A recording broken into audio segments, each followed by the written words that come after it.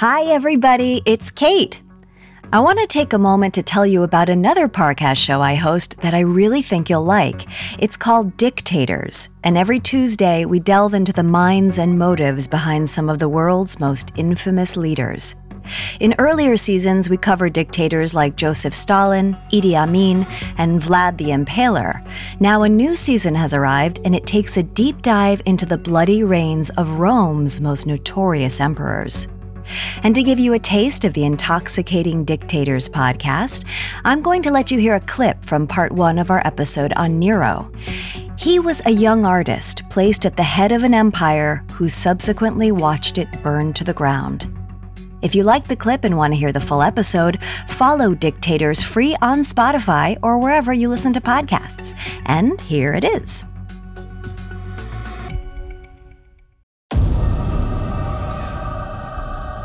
Due to the graphic nature of this dictator's reign, listener discretion is advised.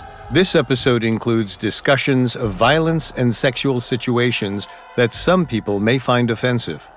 We advise extreme caution for children under 13.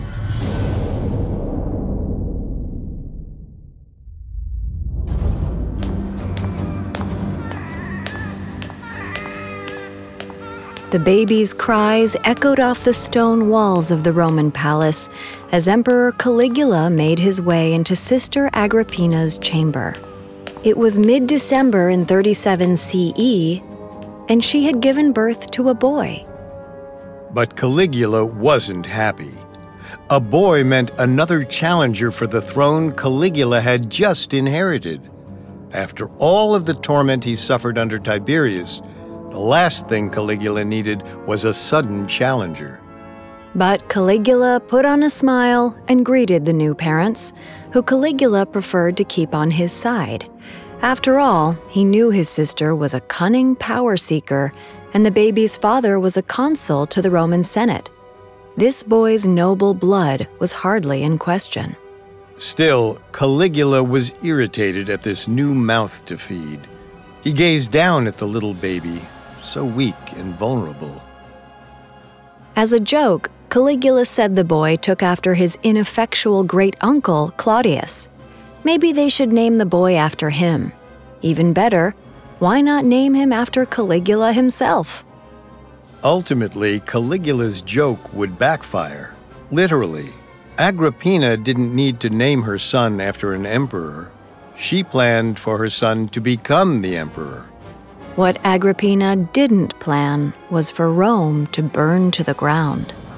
Or for her son, Nero, to be the one responsible.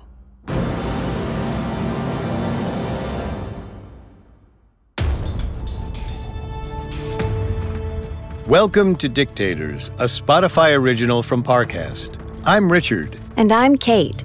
On this show, we're going deep into the minds of some of history's most hated despots. This season, we'll be looking at the bloody reigns of Rome's most notorious emperors. You can find all episodes of Dictators and all other originals from Parcast for free on Spotify. Today, we're diving into the rise of Emperor Nero, the young artist placed at the head of an empire, who subsequently watched it burn to the ground. This week, we'll discuss the conspiratorial politics of Nero's mother that left him with a lonely childhood, even while she guided him to the throne. We'll also hear how Nero's deep need for adoration brought Rome to the edge of catastrophe. Next week, we'll explore the fire that razed Nero's capital and the smoldering political embers that burned away his base of power. We'll follow Nero in the final days of his reign as the last emperor of the Julio-Claudian dynasty and hear how his legend lived long after him.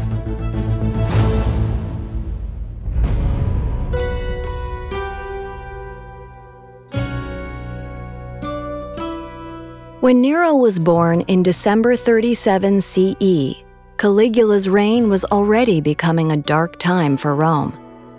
Illness gripped the city, and the emperor was fiendishly holding on to power, no matter who he had to murder to do so.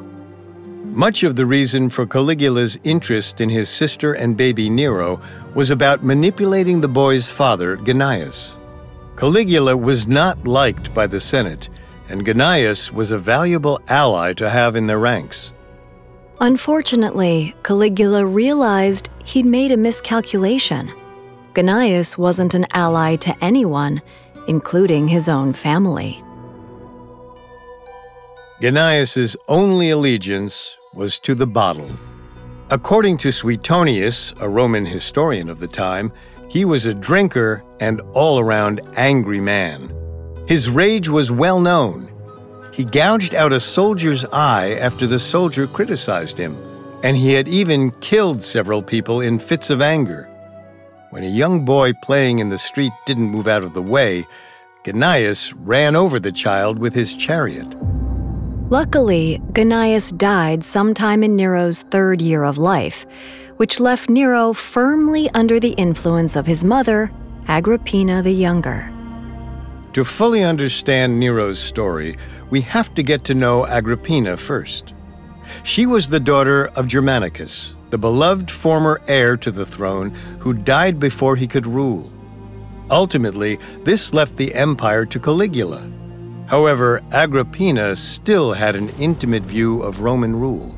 At least, she did, until Caligula exiled her and her sister Livilla for conspiring against him. Luckily, when Caligula was assassinated just 4 years into his reign, his often mocked Uncle Claudius became emperor. And with 50-year-old Uncle Claudius in power, Agrippina saw an opportunity.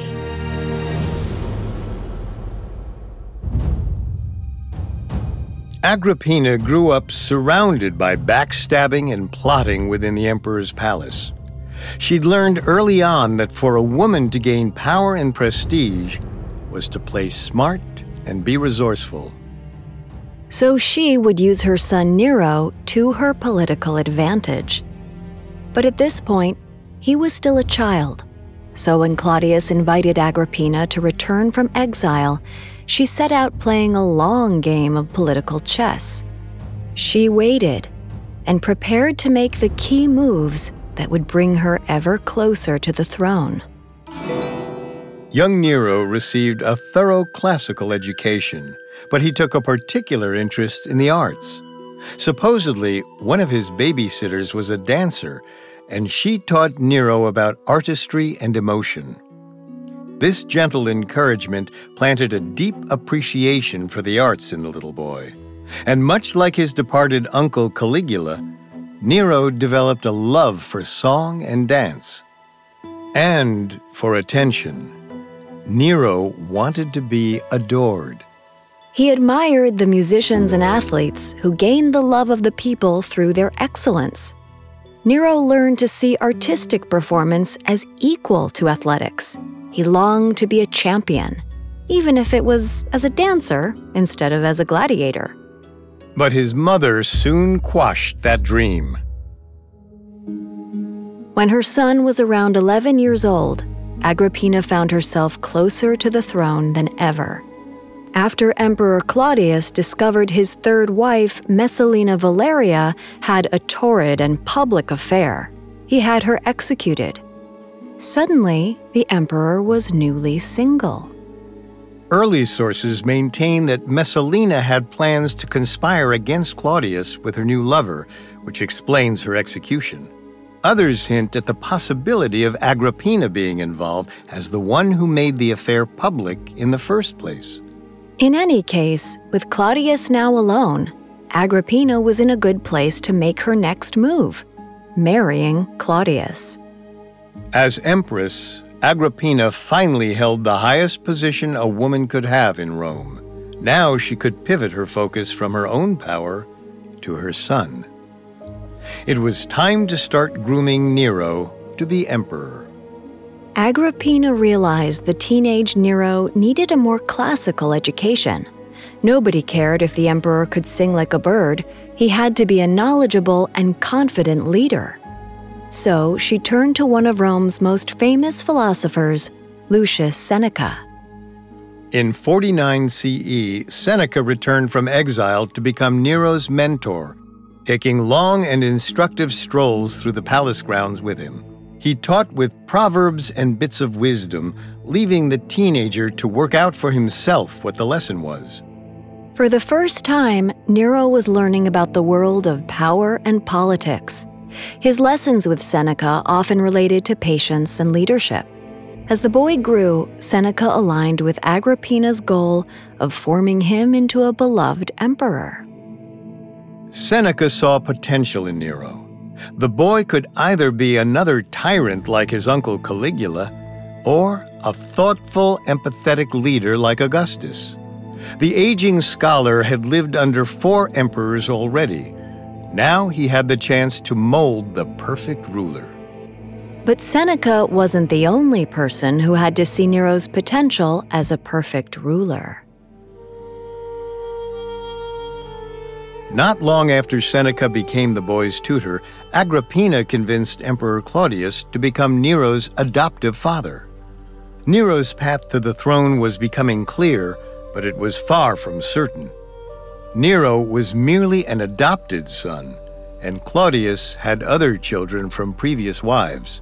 Luckily, Agrippina had one last move that would solidify her son's place as Claudius's heir: marriage. Nero was disinterested in power. He was happy with his artistry and enjoyed his lessons from Seneca. The last thing he wanted was to get married and succumb to the obligations of living in the emperor's family and putting on a show for the masses. But Agrippina didn't care much about her teenage son's opinion. Nero's rise wasn't just about Nero. It was about their family, the line of Germanicus consolidating power. And the best way to do this was to have Nero marry one of Claudius's daughters. So Agrippina set her sights on Octavia, who at the time was around 13 or 14 years old. Even though she was Nero's stepsister, Nero and Octavia were married in the summer of 53 CE. Nero wasn't merely an adopted son any longer. He was now Claudius's son-in-law as well. But 15-year-old Nero was unhappy. He detested his father-uncle and didn't care much for his new wife-cousin either. But he knew he had a duty to his mother, and he wanted to please her. He reluctantly joined palace gatherings and gave official speeches in the Senate, usually written by Seneca. Slowly but surely, Nero was being introduced to the public as the young face of power in Rome, even though he still preferred singing to speeches. For the most part, Romans, both citizens and senators alike, accepted Nero. He had the endorsement of Seneca and a storied family to boot. It was all but certain that he would eventually rule Rome. All that was left was for Emperor Claudius to die. Of course, Agrippina had a solution for that, too.